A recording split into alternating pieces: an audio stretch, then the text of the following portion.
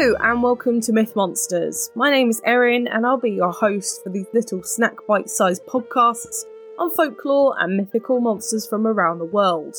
These podcasts focus on the actual cryptids, folklore and mythic monsters from global mythology, rather than focusing on the full stories of heroes and their big adventures.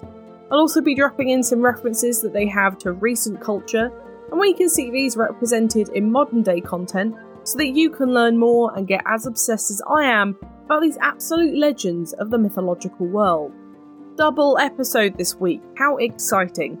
This is your second and last one of this double trouble. We are all caught up and it's actually coming out on the Thursday, so we're very much back on schedule.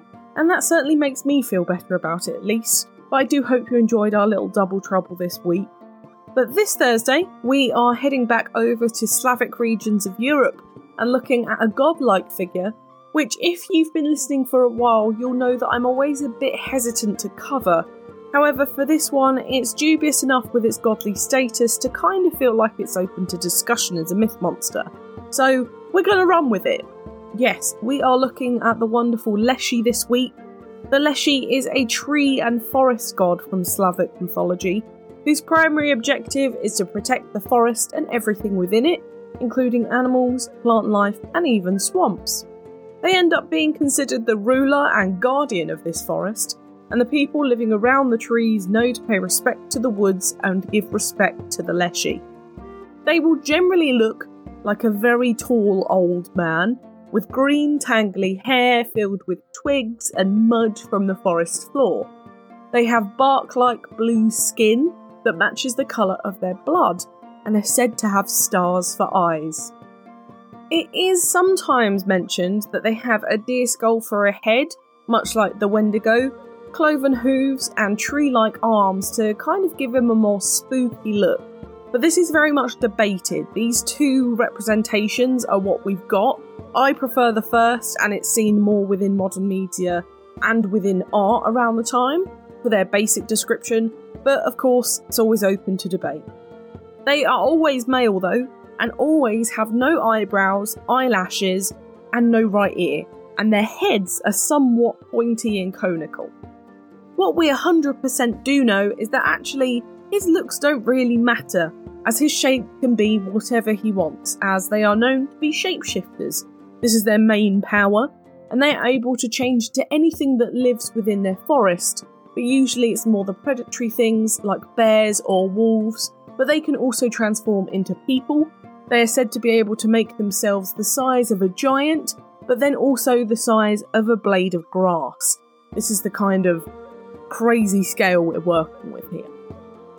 You can usually hear them rather than see them, as they sing and whistle their way through the forest. And it's said that if you whistle yourself, you're attracting Leshy for disrespecting his song. We'll kind of get onto the punishment side of this later. But Leshy live with their families of other Leshy, but they are always male, so how do they get their female counterparts? These are said to be human women who are either cursed or exiled from the human community, and are called Leshachika. They can have children too, which are called Leshonki, which is probably not how it's pronounced, but that's what it looks like. But they are also known to abduct children from humans who have not been baptised or have gotten lost within their woods. So they are known for kind of kidnapping as well, which isn't ideal. They live in enormous palaces filled with both flora and fauna and spend the whole winter in hibernation with the animals of the forest. In the summer, they roam the forest tricking humans, and then in fall, they tend to try and scare everyone off from the forest, generally being more aggressive before settling in for the winter again. Obviously, you can see the defensive mechanism before they go to sleep for a couple of months is totally warranted. Now, I kind of mentioned it there, but whilst their main power of shapeshifting and the guardianship of their forest are their most prevalent powers, they are also known as immense tricksters. They are known for leading people astray when they venture into the woods, getting them horrendously lost so that they die of starvation or exposure eventually. But they also love a drink of vodka in nearby taverns whilst disguised as humans, and playing card games and gambling. And whilst they do have this fun side to them, unfortunately more maliciously in the summer, it is not uncommon for women to be raped by Leshy. So they are definitely a mix of kind of good and bad creatures here. Definitely more of a neutral party to humans, but can be both good and bad to them. But it's said if you are kind to a Leshy, you are rewarded with gifts such as guidance within quests, cattle or gold. You can also make pacts with them if you're a farmer for a good harvest, or to protect your livestock from predators, and people will still leave offerings to them now if they live nearby, showing their hospitality with bread and salt, which were items which were obviously scarce back in the day, not as much now. On the other hand though, if you do manage to annoy them, you can get them away from you by making one laugh. That is their main prerogative. You can do this by taking off your clothes and putting them back on backwards, or putting your shoes on the wrong feet. Or you can very much do the traditional scare away the spirits thing and pray them away or throw salt in a fire. You know, normal witchy stuff. But let's move on to etymology. The word Leshy actually comes from the Russian word Leshy, meaning goblin. However, because this is a Slavic monster, there are so many different names and translations. The usual one we see is Borovoy in Russian, meaning he of the forest, but there is also Gavoy, Leshak, Lesnik, Lesovik, Lesovoy or Leson, for example, all meaning around the same thing, all to do with being this forest man or forest goblin. For this monster's history, there's not really much to find, I'm afraid. We don't have any particular dates that it was around. However, what we do know is that this creature was created during the pagan prevalent time throughout this region in the world, which officially was started in 980 CE and ended around 1530. So we have a pretty wide berth for when this creature was working its way into Slavic mythology.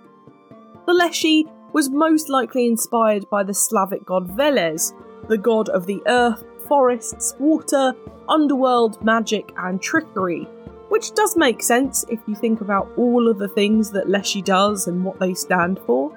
But there is nothing in particular linking the two. It's just thought that maybe this god was an inspiration for this monster within the regions they both existed.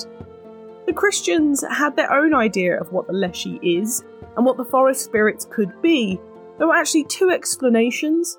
One was that they were fallen angels who made their homes in the woods but kept their holy powers.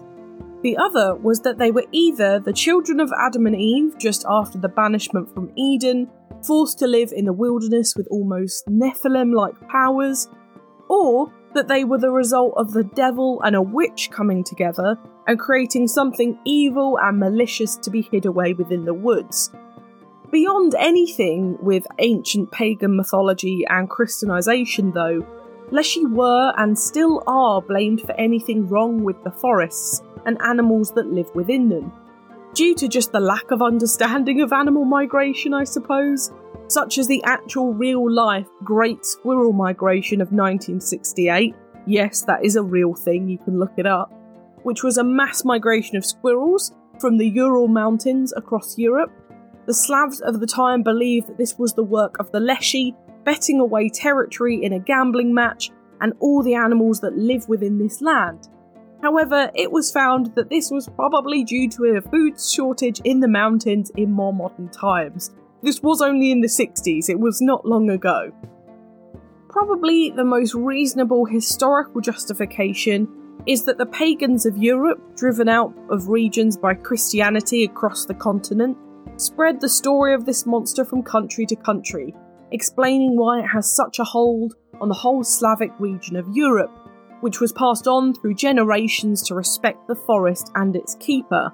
And of course that does make sense within pagan values and the worshipping of nature, and teaching their culture to respect the keeper of that nature must have been very intense, and I'm certainly glad it was passed on and is still believed within these places in the world. Now, on to modern media. We've not got much specifically, unfortunately, so most of these are where you can find either forest spirits or forest lords and kings within modern media instead, to kind of get a feel for the Leshy within films and TV now. For art though, we do have a few bits around painting wise, such as Leshy from 1906 with no known artist, but this is probably the most prevalent and known art of them. It's very, very good. Highly recommend looking at it. Then there's Neva by Ivan Yizhakovich from 1904. But then I'd always have a look at more modern adaptations for some really cool Witcher-style art by independent artists. There's some really cool stuff out there for this monster. In movies, we have Avatar, Epic, Fern Gully, The Last Rainforest, My Neighbor Totoro, Princess Mononoke, and The Secret of Kells. For TV, we have The Witcher for the actual Leshy, then Power Rangers Turbo, Robin of Sherwood, Hercules The Legendary Journeys, and Power Rangers Wild Force for more Forest Lords. In video games, we have ones such as Inscription, Cult of the Lamb, Leshy, The Witcher 3, and Pathfinder for the actual Leshy specifically, so there are quite a few here. But for more Forest Kings, you've got Dragon Age Origins, Fate/Grand Order, Etrian Odyssey 1, Love of Magic, The Pathless, Shin Megami Tensei, Elder Scrolls, Smite, Valheim, Warcraft 3, World of Warcraft, Gigantic, and Neverwinter Nights. And my book recommendation this week is Slavic Mythology, Gods, Goddesses and Mythical Creatures by Aruna Mapalaka-Maj for a great summary of all things Slavic mythology. But for something a little bit more bite-sized about the monsters, check out Slavic Mythological Creatures, Demons, Spirits and Creatures in Slavic Folktales by Trident Books, who have loads of books actually about little summaries of all the monsters within this folklore, but they actually cover loads of different folklores in bite-sized books, so I recommend having a look at those too. Now it's time for Do I Think They Existed? With forest monsters as well as water monsters, I am never entirely sure if I can say a definitive yes or no, because we just don't know what's out there or what is buried deep within the foliage of these types of forests. There are still weird things that are unexplained to this day within woodland.